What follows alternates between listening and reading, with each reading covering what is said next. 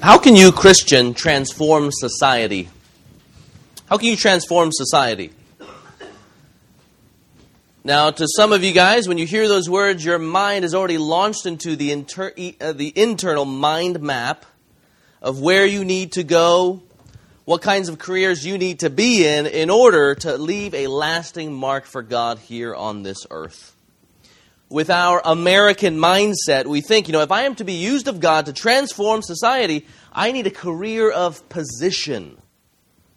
I need a career of influence in certain institutions, whether it be, think of whatever dream you have of transforming society, whether it be institutions of sports, politics, or the arts.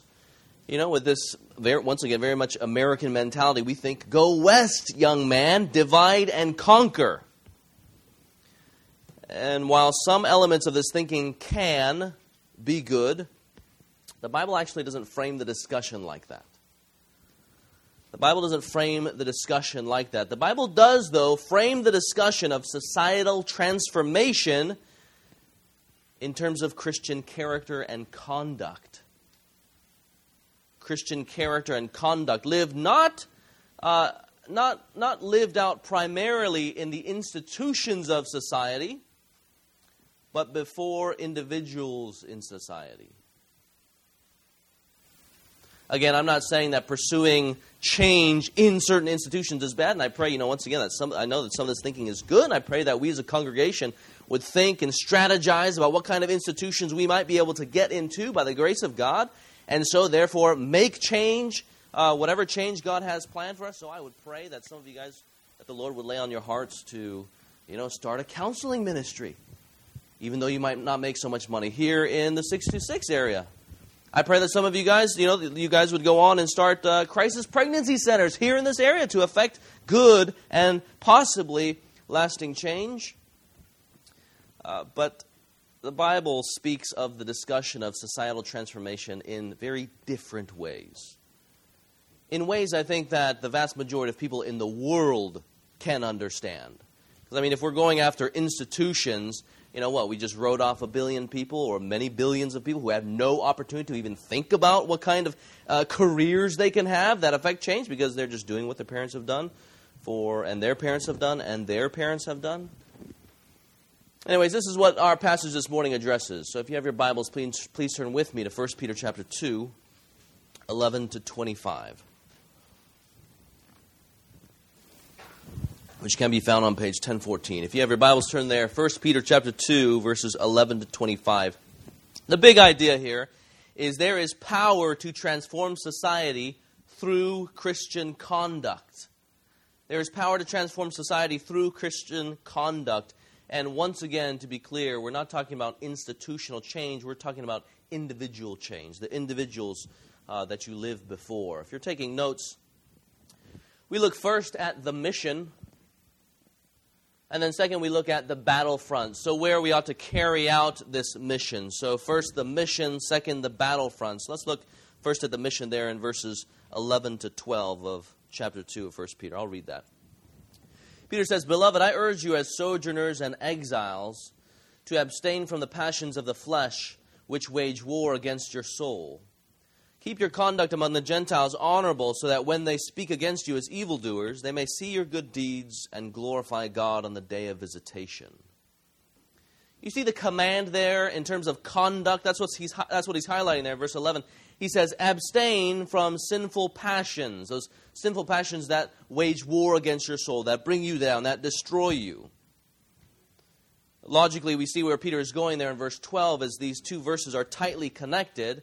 It could be translated loosely, abstain from your sinful passions, keeping your conduct honorable. He says there, among the Gentiles. Interesting word that he chooses to use there, Gentiles. He's writing to a Gentile and Jewish church. If you're not familiar with the word Gentile, that means a non-Jew, so he's writing to the Jews and the non-Jews. And he's saying, abstain from the passions that wage war against your flesh. Keep your conduct among the Gentiles. So here he's using the spiritual language of the Old Testament. Those who don't fear God, we're just going to call them Gentiles, even though ethnically they are Gentiles. And the spiritual language of the Old Testament of Israel, he's using that too for the church, their spiritual Israel. So we have the people of God, let's just call them Israel, the people of who reject Christ, that is the Gentiles in general. But here Peter continues the theme of holiness for the Christian that he brought up way back in chapter 1. If you look at, let's just go ahead and look at 2:9, you can see here that Peter reminds these Christians who felt exiled in their own land due to the persecution that they face. He encourages them, but you are a chosen race. Again, he's not identifying some particular ethnicity. He's saying, like us, we're multi-ethnic, but we are God's chosen people. A royal priesthood, a holy nation, a people for his own possession. So the idea here is that God, he possesses people so that they might be holy like he is. They might be loving like he is, or righteous like he is. This is very much what it means to be a Christian, adopted into his family, displaying the characteristics of God the Father, representing the Father to the world. Or think of an ambassador of a king. We are ambassadors of the king to the world in our host nation. And we are to be about the business of God there. And what is the business of the church then? Once again in verse 9 it says there, to proclaim, that we might proclaim the excellencies of him who called us out of darkness into his marvelous light. So there it's the church proclaiming. That's the business here that God's people are to be about. We proclaim the excellencies of God's very virtues. Just think about all of his virtues. His goodness, his righteousness, his holiness, his love, his faithfulness, his steadfastness. I mean, that's the purpose for why God is gathering us together as his people. We are to proclaim the beauties of God. Now, it would be natural to address the testimony of the church or the confession of the church. In fact, he's going to get there later on. He says, be ready to offer the reason for the hope that you have in Jesus Christ. But he addresses their pressing situation. Remember, they're being persecuted. They're suffering for their faith. Imagine this. And so he addresses the testimony of their conduct. He's going to address testimony of confession, but now he addresses their testimony of conduct. Conduct is huge for Peter. It's a big deal in Peter's letter. Speaking about it in various verses, he refers to this conduct as a new way of living in Jesus Christ. So turn over to 1:15, right? He says there, but as he who called you is holy, you also be holy in all of your conduct. Then you look there in verse 17. If you call him his Father who judges impartially according to each one's deeds, he says, conduct yourselves. And then in verse 18 he says, knowing that you were ransomed from the futile ways, that's futile conduct, same word there in Greek, inherited from your forefathers. He's encouraging them to live holily like God is himself. Conduct is huge. So he says there, verse 12 of chapter 2, keep your conduct among the Gentiles honorable, so that when they speak against you as evildoers, they may see your good deeds and glorify God on the day of visitation. So conduct is big for Peter. It is living for Christ and living like Christ in a world that rejects Christ. That's the conduct here. That's the reason why he's focusing on this and why it's so big in his letters, because they were rejecting them. I mean, just imagine being in the Roman Empire, and they had the emperor cult worship, right? So the people were called to worship the emperor and all sorts of different gods. But then the people of God had a different God, the one and only true God, the King of heaven. And so all of a sudden, if you're amongst the people who are being called to worship the emperor as supreme and worthy of your worship, and then you guys have a different king, well, all of a sudden you guys are suspect, right? You're a threat. Not only do they have different gods, but they had a different life. So they were supposed to worship differently, but they're supposed to act differently. If you turn over to chapter 4, you see here a little glimpse of what was going on. These Christians, once again, are suffering in all sorts of ways. They are being persecuted physically for the gospel, but they're also being mocked and whatnot here. They're being slandered. He says there in 4:3, for the time that is past suffices. He's talking about their old life. For the time that is past suffices for doing what the Gentiles do, living in sensuality, passions, drunkenness, orgies, drinking parties, and lawless idolatry. Right? That's what the world around them was doing. Verse 4, with respect to this, they are surprised when you do not join them in the same flood of debauchery, and they malign you. So, I'm sure many of you guys know, if you were converted later on in life, maybe you were living in this kind of lifestyle of debauchery, of sinfulness, and then all of a sudden you withdraw, and then your friends are like, dude, what are you guys doing? Like, how come you don't hang with us anymore? How come you don't run with us anymore? And so all of a sudden it's all eyes on you guys because all of a sudden you're different. And then whether for good reasons or unfortunately even some negative reasons, sometimes Christians might respond too harshly in terms of explaining the convictions they have. And when we do that, we are wrong for that. But sometimes people are just convicted of their sin, even though there's nothing wrong that the Christian is doing necessarily. They're not being necessarily offensive, and that the non-Christian is offended. They're judged in their own lifestyle. That seems to be what's going on here, and so they slander the Christians. Some of you guys know what this is like. This is all eyes on you guys when for example, your coworkers are getting hammered, and they turn to you to join in with them, and you got to turn them down again. Or around the water cooler, they might be gossiping about the boss, and you decide to leave the conversation again. All of a sudden, you're suspect. Or maybe when they're gawking at girls, and you tell them to change the conversation again. Right? In those moments, I'm sure you guys might know, I hope you know, that it's all eyes on the Christian. But it can be so awkward, can't it? Being in that situation can be so awkward, especially since many of us tend to fear man. Right? In high school, for example, when I'm with my non-Christian friends, I tell them that I am choosing to not sleep with my girlfriend. Right? And so they look at me like I'm an alien. Or I work at 24 Hour Fitness, and every day the dudes would stand behind the treadmill, stand around and gawk at the girls who are running on the treadmills or whatever. And they ask me my opinion. I tell them, look, I'm not interested in having this conversation. I get into a whole bunch of other discussions. And then soon enough, what they're doing? They're not inviting me to parties. They're not inviting me to the coworkers' dinners, where everybody else is going. Same thing, they're getting drunk. They tell me to join in, and I feel, I just don't feel like it. These are the reasons why. And then they shake their head, and then soon enough, I'm distant from them. You guys ever find yourselves in those types of situations? Unfortunately, many people feel so insecure. Once again, we tend to fear man. We think about everything we could lose for the gospel. Once again, we brought this up in a number of weeks in a row. We have our reputations to lose. We have our friends to lose. We have maybe the status that we might lose. If someone's going to fire us for being a Christian in the job. We got our relationships. Maybe we are even blacklisted. Friends, Peter knows what you're feeling. He knows what it's like to have all eyes on him, as that little girl laid eyes on him at the crucifixion, saying, you were with Jesus, weren't you? He knows what it's like to fear man. If you look in the New Testament, this is his thing, even though he seems to be so bold to want to follow Jesus. And here's this little girl exposing him for who he was.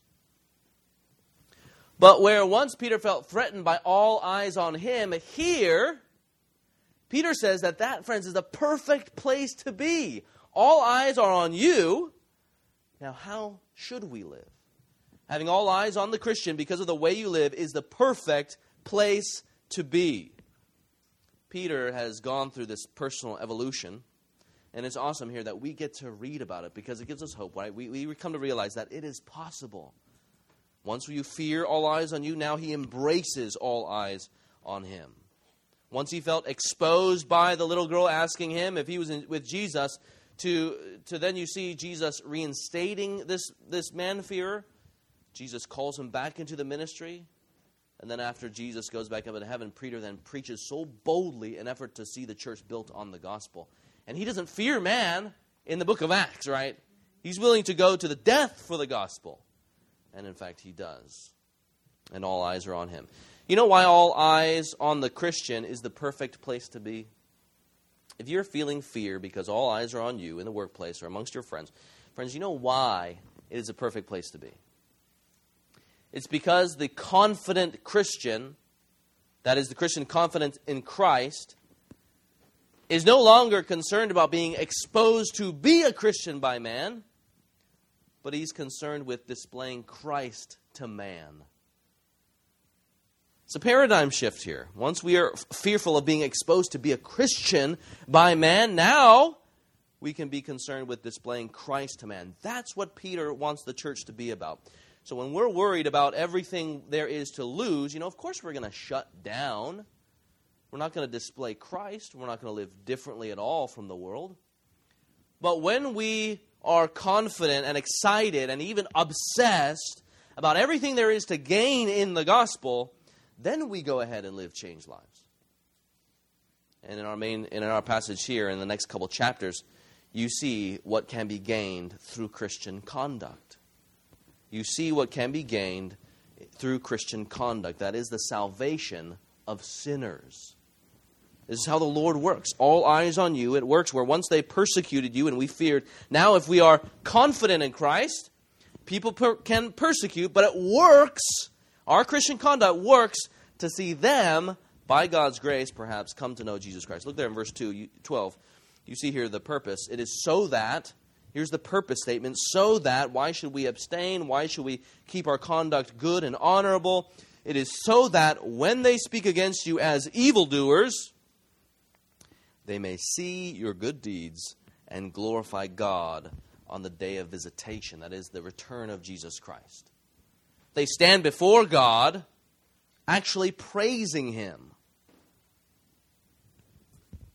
We see this is the major purpose of the Christian conduct, and once again, it is by God's good design. The Christian who is born again by the Holy Spirit's power is a projection for all of the world to see. So you can imagine, let's say our lives are like, we're like the houses on the either side of the 60 freeway. And the 60 freeway is just the non-Christians going by, they're buzzing by. Well, every single individual Christian and the churches that gather together on Sundays, the Lord's Day, to preach the gospel, we are all, each and every single one of us, projections of God's glory for the world to see. Kind of like the Christmas lights that we see that we think are beautiful.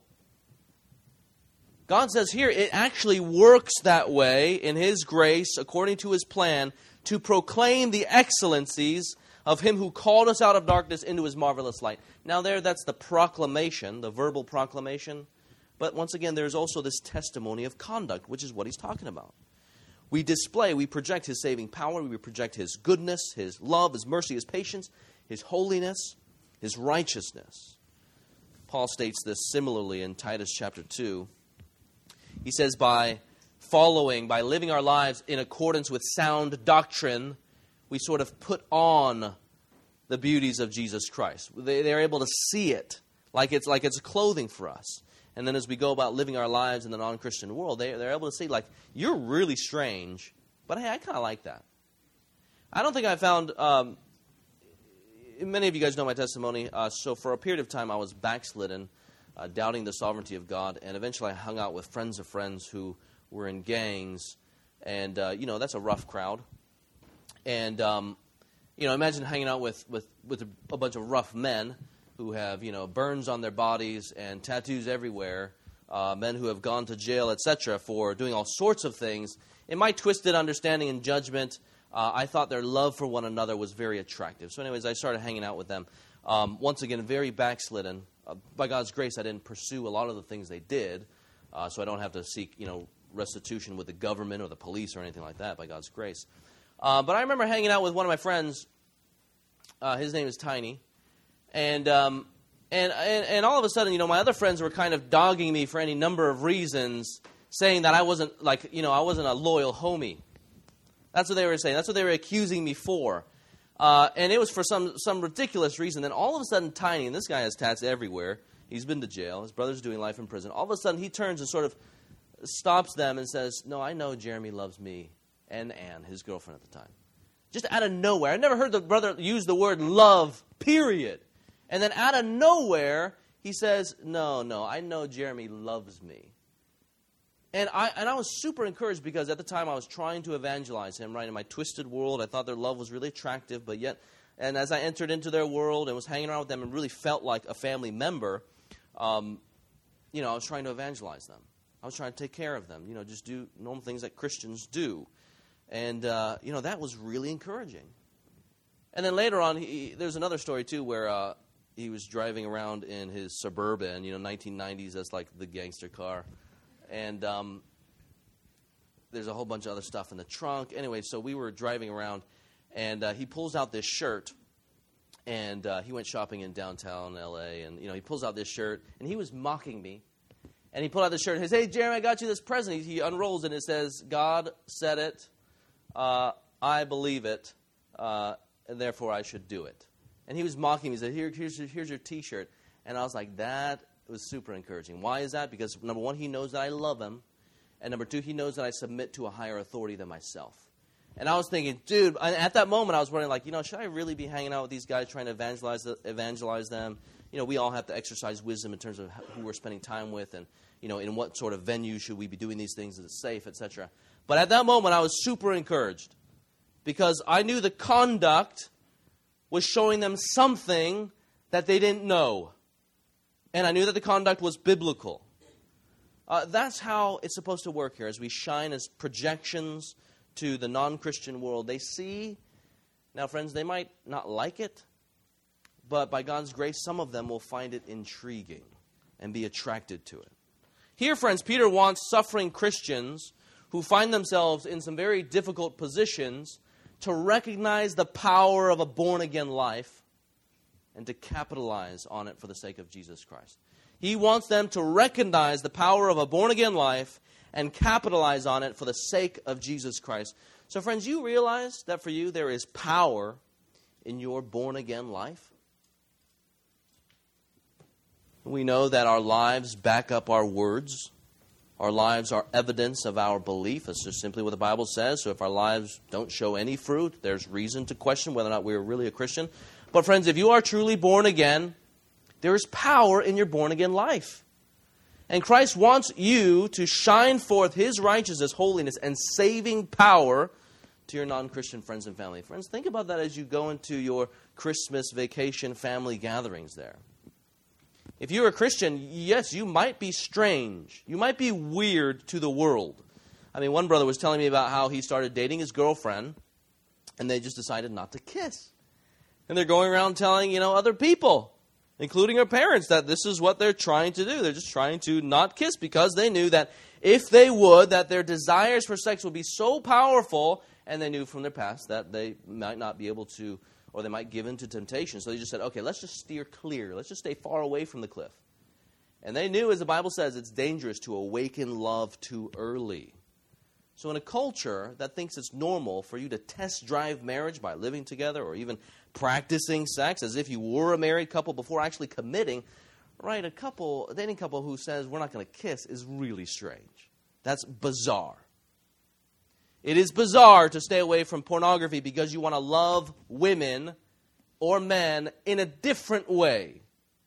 You want to love them as a Christian because you view them not as objects to fulfill your own glory, but to love them as women and men made in the image of God, designed to display His glory to the world. That's bizarre. It is bizarre to stay away from gossip that seeks to tear down. And then as a Christian, instead, use your tongue for the building up and the edification of other people. It is strange to want to get back to work after break time because you are a Christian and you want to do your employer good. You want to seek to have them profit, to prosper. You want your bosses good. So when others are grumbling and complaining about the fact that they have to work, the Christian is able to enter work and say, yes, I want to bless you. And we're going to see next week, even if they are unjust. Your holy life, friends, is testifying power to your holy Christ. And there is no reason to be fearful or embarrassed about the Spirit's work of holiness in your life. There's no reason to be embarrassed for it one moment. It is evidence that God's Spirit is working in you to transform you more into the image of your Son. So let us, therefore, capitalize on every opportunity to explain why we do what we do. So we are living. Let us now come alongside and explain to our friends and family why it is that we choose to do what we do. Friends, this also includes explaining why we no longer do what we once did. Unfortunately, many of us feel a bit ashamed about talking about the things that we once did.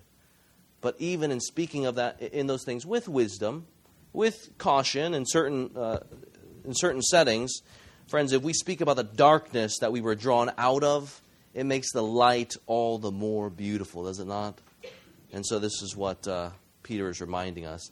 If you're visiting with us and know yourself not to be a follower of Jesus, I hope you're able to look at your friend and even say, yeah, this dude is weird at times. I hope you're able to see that this is not their own doing. It's not a simple, morality checklist, and that's what we're ascribing to. No, we agree that the Spirit of God is working in us to transform our very lives through the power of the gospel. So ultimately, it is the gospel that brings about this change that we so feel compelled to live out in front of you guys. A holy life. So where the problem here, our solution is not a simple checklist of morality. Our solution that brings about salvation is God's Spirit working inside of us. I mean, if it were up to us, what good could come about that? Could bring that about? We know that from the Bible, it is our hearts that have brought us away. It's our hearts that have sinned against God, our own Creator. And therefore, because of that, we have earned for ourselves just judgment in hell, because we have committed treason against the only King. That's what we get ourselves into. So God, in all of His love, comes alongside and says, let me change you. I will change you through the power of the Spirit. And so He puts His Spirit inside of us to change us so that we might love Jesus Christ and be reconciled to our Creator. All of that through the gospel of Jesus Christ. We come to see Jesus Christ as the Lord and Savior who died on the cross for our sins. So where we should have died, Christ comes along and dies for us. He takes upon Himself our sins and the wrath that we deserved in order that God might gather for Himself a possession, a holy people, to sing His praises, His goodness and His love.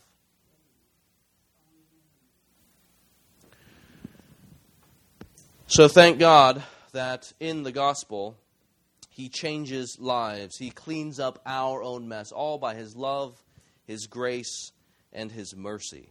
Friends, this change can be for you too if you turn from your sins and believe on Him.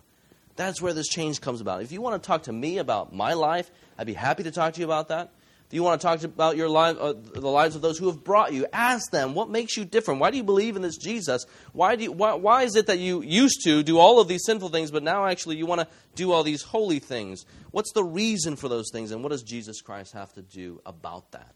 Friends, and ask your friends about that. We'd be happy to talk to you about that, because for us, that's just one way to proclaim His excellencies, the fact that He has the power to change. Well, friends, this is the mission, to abstain from the passions of our flesh, keeping our conduct in the world honorable. And the goal here is to see others won to Jesus Christ. You see here, this is actually what drives this whole entire passage. You have the mission and then the reason. So if you look down, and you look there at 13, verse 13 to 17, as we're going to get to, he talks about our lives living in front of the government. In verses 18 to 25, he talks about the Christian slave underneath the master. You look there at chapter 3, verses 1 to 10. He talks about, 1 to 7. He talks about the Christian wife who's married to a non-Christian husband. He talks about the husband living with his wife there. All of these things, they are explanations of what it looks like for us to abstain from the flesh, keep our conduct among the Gentiles honorable in these different locations or these different battlefronts. And all of it is to see people won and to see the Lord's name vindicated. You look there at 3 verse 1. He says there, once again, he has this goal of salvation. Likewise, wives, he's thinking Christian wives, married to non-Christian husbands, be subject to your own husbands, so that even if some do not obey the word, they may be won without a word by the conduct of their wives, when they see your respectful and pure conduct. Once again, that's a goal of salvation, right? And then he also has in mind the vindication of God's name. You look there in 2:15.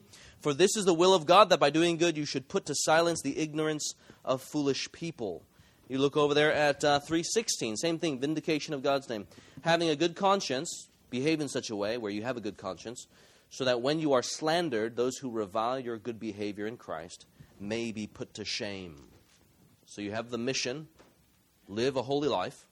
You have the goal to see people won for Christ and the vindication of His name. So that's point number 1. Let's look now at point number 2, where we are to carry out our mission, the battlefronts.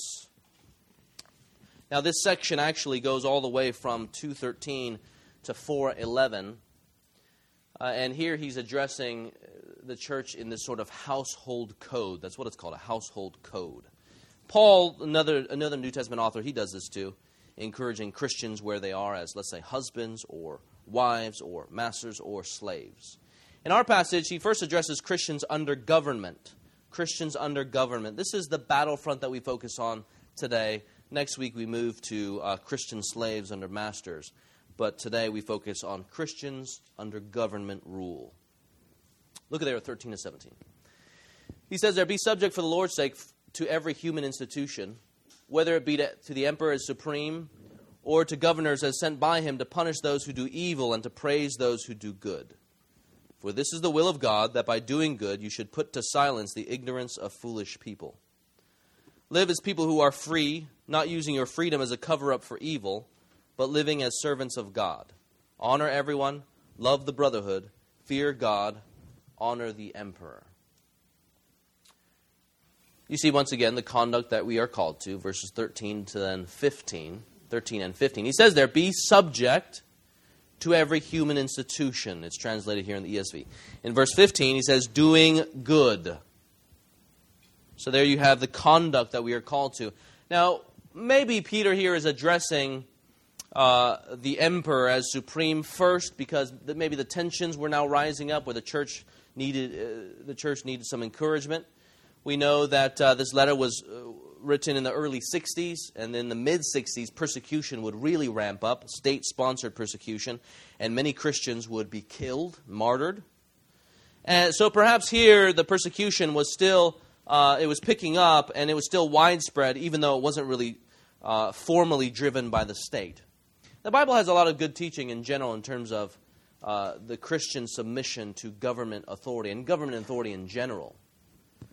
In terms of the government authority, it says in the Bible that the authority is given by God.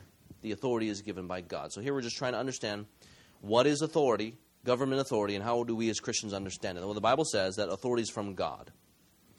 It's God himself who places rulers and authorities into their positions, and it's he who brings them down. So Paul, the apostle, says in the book of Romans chapter 13, there is no authority except from God.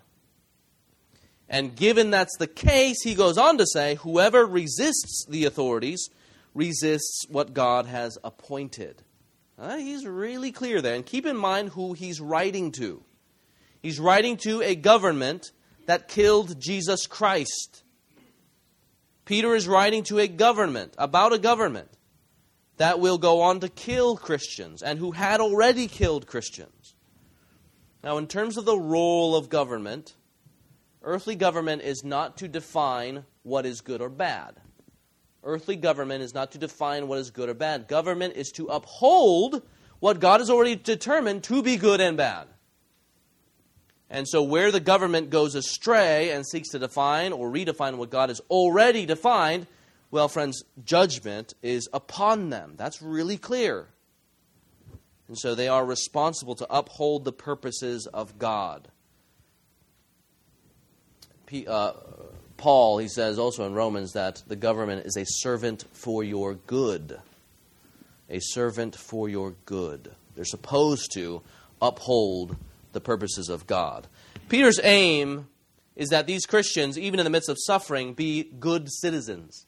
That they just be good citizens, submitting and obeying to those in authority over them, right? That's what the encouragement, in order to be a positive witness to the gospel of Jesus Christ. In order to be a positive witness to the gospel of Jesus Christ. Now, once again here, he's writing to about a government that had just killed, crucified the Lord and Savior. Paul says the same thing. He's able to say that they are a servant of good, right? That they might not commit, and the government might not commit good acts all the time. Their policies might not be good all the time. In fact, they might be evil in some ways. But it's very hard to disagree with the fact that without some form of government, there would be total anarchy, right? That seems pretty undeniable. Without some form of government, there would be total anarchy. And so in that sense, we can see how the government is a servant of good, even though in some policies, and perhaps a lot of policies, they are not upholding what God has determined to be good. Now, it's important to note that as we read this call to submit yourselves to the proper authority, that Christian submission to authority is not unconditional. It is not unconditional. So, for example, if we are required to sin, if the government requires us to set aside what Christ the King has established as good, his rule, his law over the earthly kingdom, then we need to side with God.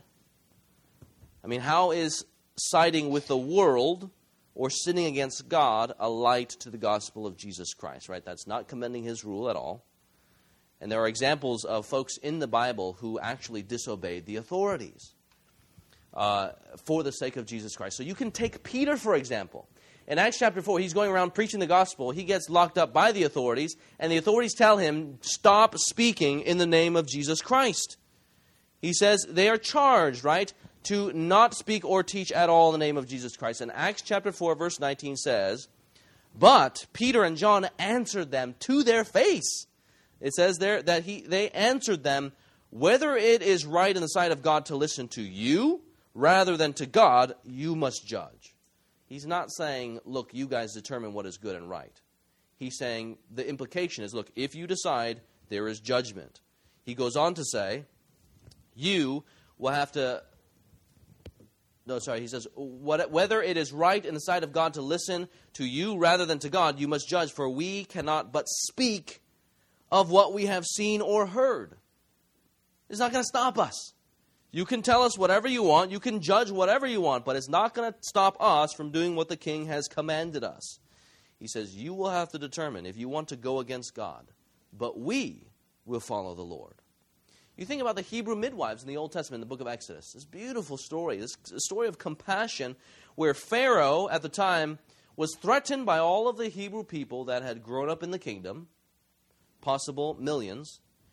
And then he's thinking that they might rise up and overthrow his reign. And so he says, okay, look, you Hebrew midwives, I want you to throw the baby boys into the river that they might die. Right? They're commanded to kill the babies. And do you know what these lowly Hebrew midwives said? Or what the Bible says about them? It says there in Exodus 1:17, but the midwives feared God and did not do as the king of Egypt commanded them. It's a beautiful passage there about what it looks like to cling to godliness and to live out holy lives for the sake of the gospel, for the sake of God. So let's be clear. Christian submission to authorities is not unconditional. But it ought to be in everything possible. Christian submission to authority is not unconditional, but it ought to be in everything possible. We are people who are going from this land to the next while appreciating and trying to obey our earthly leaders. Again, this doesn't mean that we have to acknowledge that or claim that they are all good. That's not what's required here. While we seek to obey earthly leaders, we give ultimate allegiance to the one true and only sovereign. So if you're visiting with us and you just so happen to work for the authorities, let me assure you that Christians are not anarchists. Christians are not anarchists. Christians are those who must submit to a rule outside of ourselves. Christians are people who must submit to a rule outside of ourselves, and even we must submit to a rule outside of the majority. For anyone to be a Christian, they must have bowed the knee to Christ the King. They must have embraced the law of grace. We love the authority of Jesus Christ. He is our maker. He knows what's best for us. He loves us, and we ought to be able to recognize and submit to his authority. And it is by Jesus' authority that he commands us here in 1 Peter to be subject to every human institution. So we are not anarchists. Now, what does this mean practically? Recently there have been talks about the government perhaps one day moving to remove the church's tax-exempt status, or religious institutions altogether, their tax-exempt status. Now, that's a huge deal. If they were to do that, then we would have to pay additional taxes, and chances are churches as small as ours would have to fold. But friends, keep in mind, we can lose the building, but the Church of Jesus Christ continues on. If we got to meet in houses, that's totally fine. We're going to do that. But, is that a huge deal? Yes. But friends, according to the Bible, Jesus himself says, give to Caesar what is Caesar's, and give to God what is God's. There's nothing to fear. The government can tax us all we want to. The church is going to continue going on, just as it has been for the last 2,000 years. We are to submit to governing authorities, pray for governing authorities, as it says in the Word, and recognize that they have been put in place through the one true sovereign to see his purposes accomplished. This is what the Bible teaches, and friends, this is what our church teaches as well in our statement of faith. Now, some of you guys who have been through membership, maybe you've gone through this, you have indeed gone through this statement, this article, and you've wondered, what significance is there? Well, this is the significance. We are not anarchists. This is what the statement of faith says.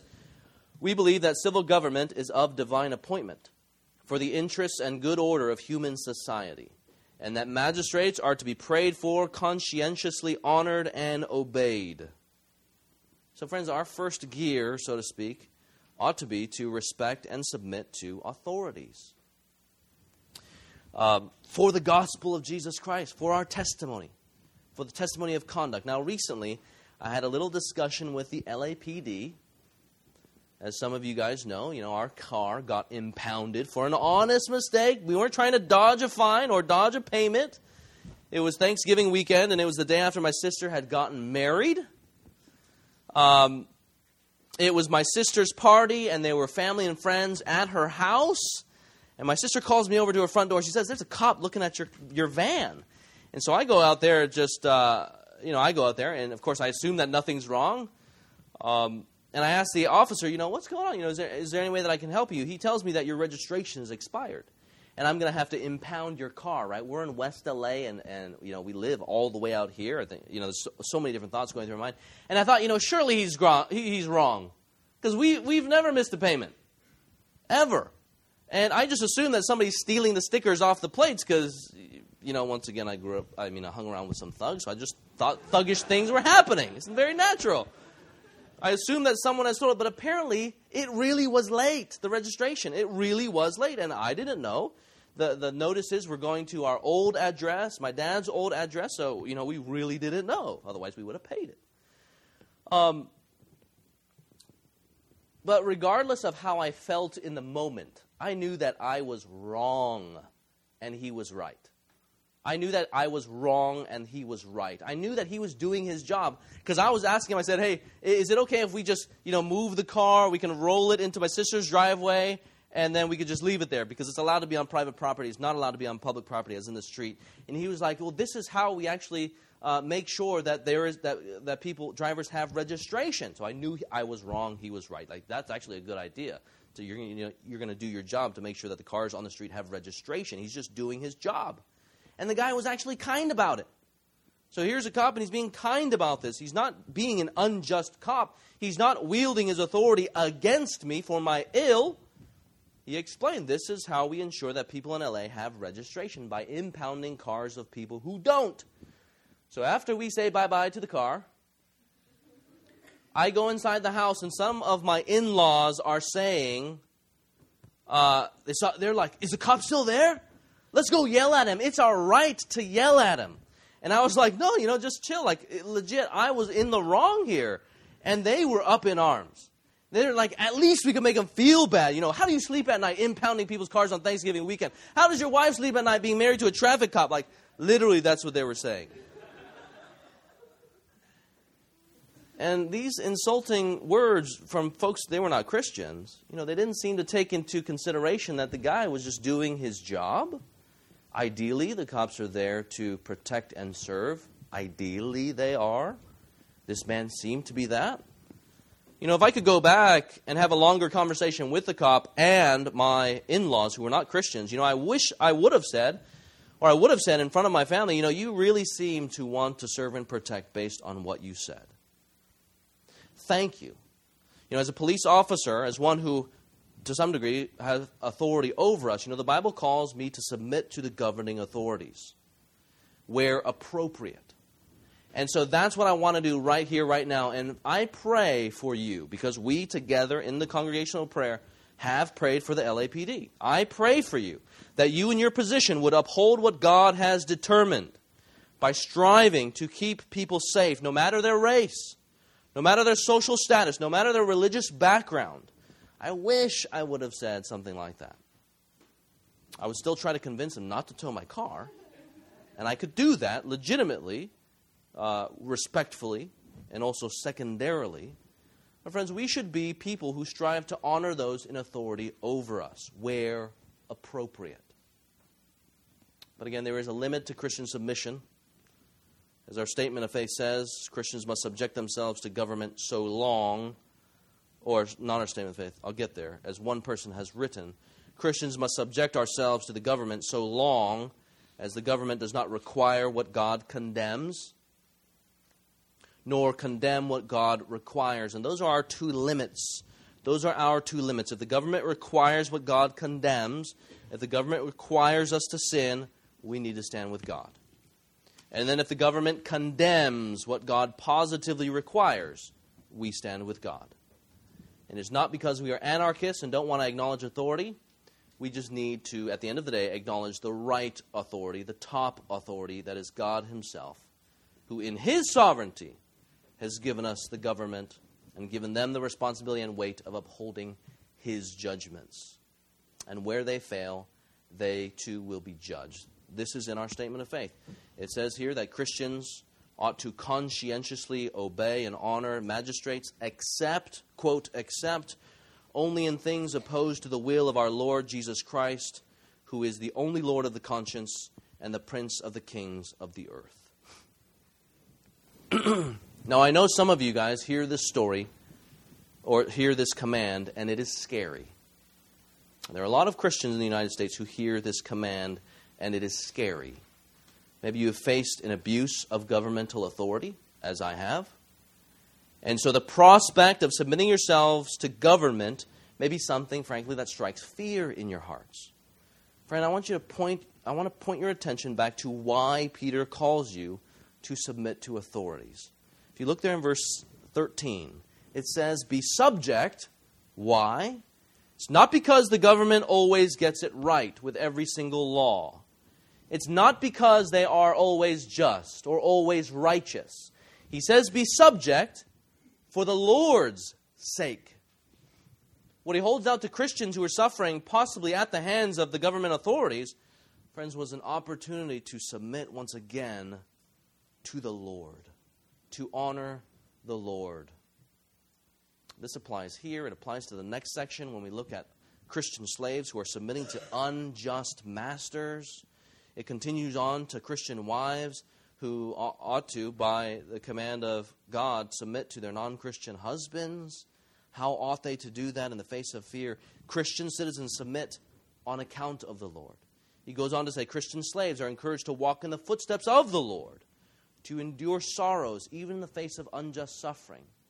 Christian wives married to non-Christian husbands are to hope not in their husbands, but in the Lord. Our choosing to submit ourselves to governing authorities is a choosing to honor and trust the Lord. Again, there's a whole bunch of caveats that we could say about these things, and we ought to say. And I encourage us to just continue talking about the certain nuances that we need to have as we submit, and even as we protest peacefully, as the government ought to allow and has allowed largely. Our choosing to submit ourselves to the governing authorities is a choosing to honor and trust the Lord. So remember earlier on, we were called to proclaim the excellencies of God and His salvation. Here we are called to live in the excellencies of God. Though darkness come, we can choose, by God's grace, for the sake of His gospel, to live in the light. This submitting, even in difficult times, is a living in Him by faith, knowing the fact that He is faithful, that He is good and loving. It's a living in the fact that He alone is Lord of all. Where we live acknowledging that no matter how supreme an emperor may be, or how powerful his governors may be, that they, at the end of the day, are human institutions. You look there, the emphasis there in 1 Peter chapter 2. Verse 13, be subject for the Lord's sake, that is our Creator's sake, the sovereign's sake, to every human institution that he himself puts in their place. You remember 1 Peter 1:24? All flesh is like grass, and all its glory like the flower of grass. The grass withers and the flower falls, but the word of the Lord lasts forever. And this word is the good news that was preached to you. Friends, it is not man that deserves your fear, but God who is the Lord over all. You look there at verse 17. What do we find in the middle of honor everyone? Love the brotherhood, honor the emperor.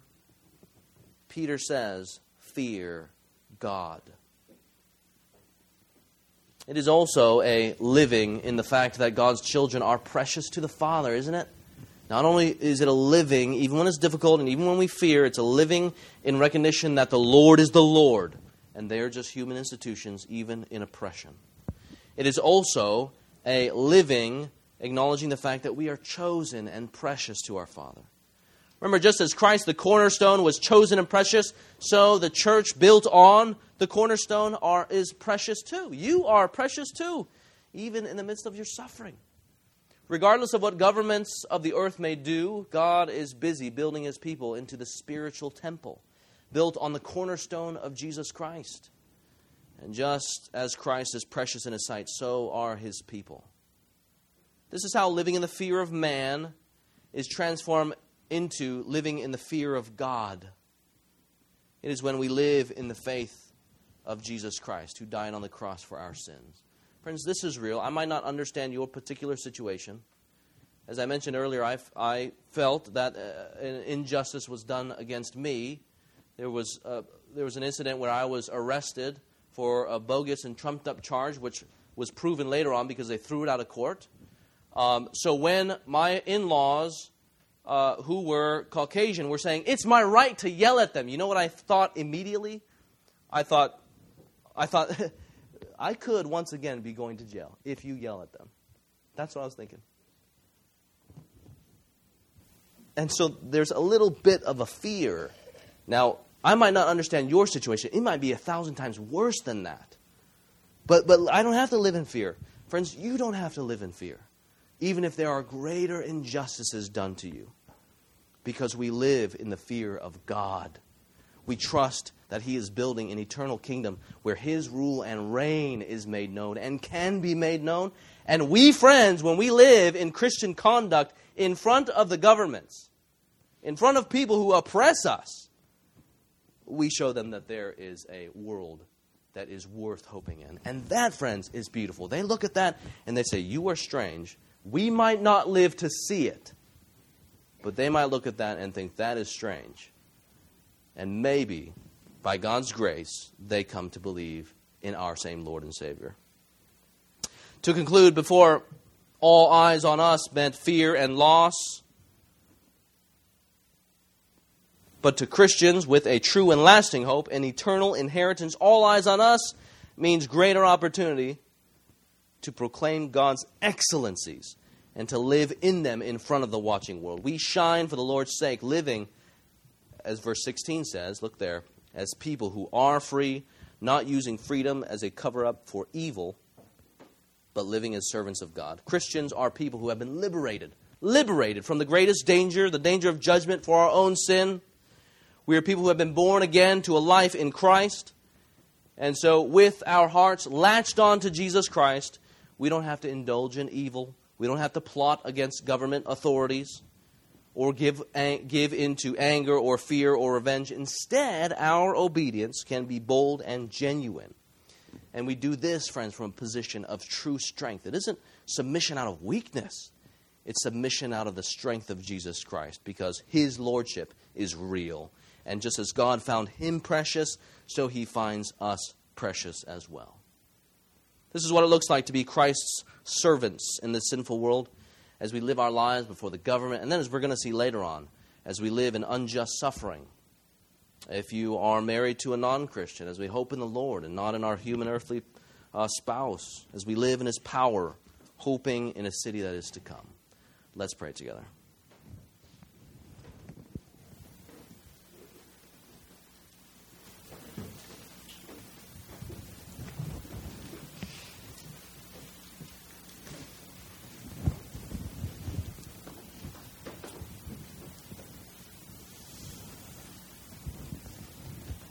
Our Father in heaven, Lord, we thank You for the beauty of holiness, for the power of holiness, for the power of Your Spirit that brings it about. We thank You most especially for the gospel of Jesus Christ.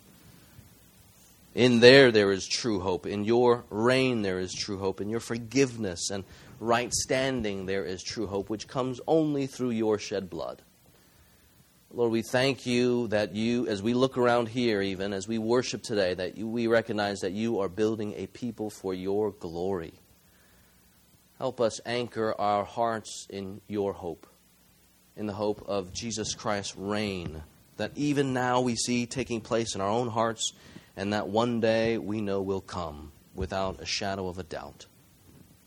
Father, we pray that, especially as we go into this Christmas season with family gatherings and whatnot, that You would help us shine and be projections of Your glory and Your love and Your righteousness to those who might not understand Christianity, and to even those who might mock us. Lord, as Your word says that we are to love our enemies. Lord, we pray that You would do this so that many people would come to see Christ attractive, Your holiness to be beautiful, and so come to glorify You on the day of visitation. In Your name we pray. Amen.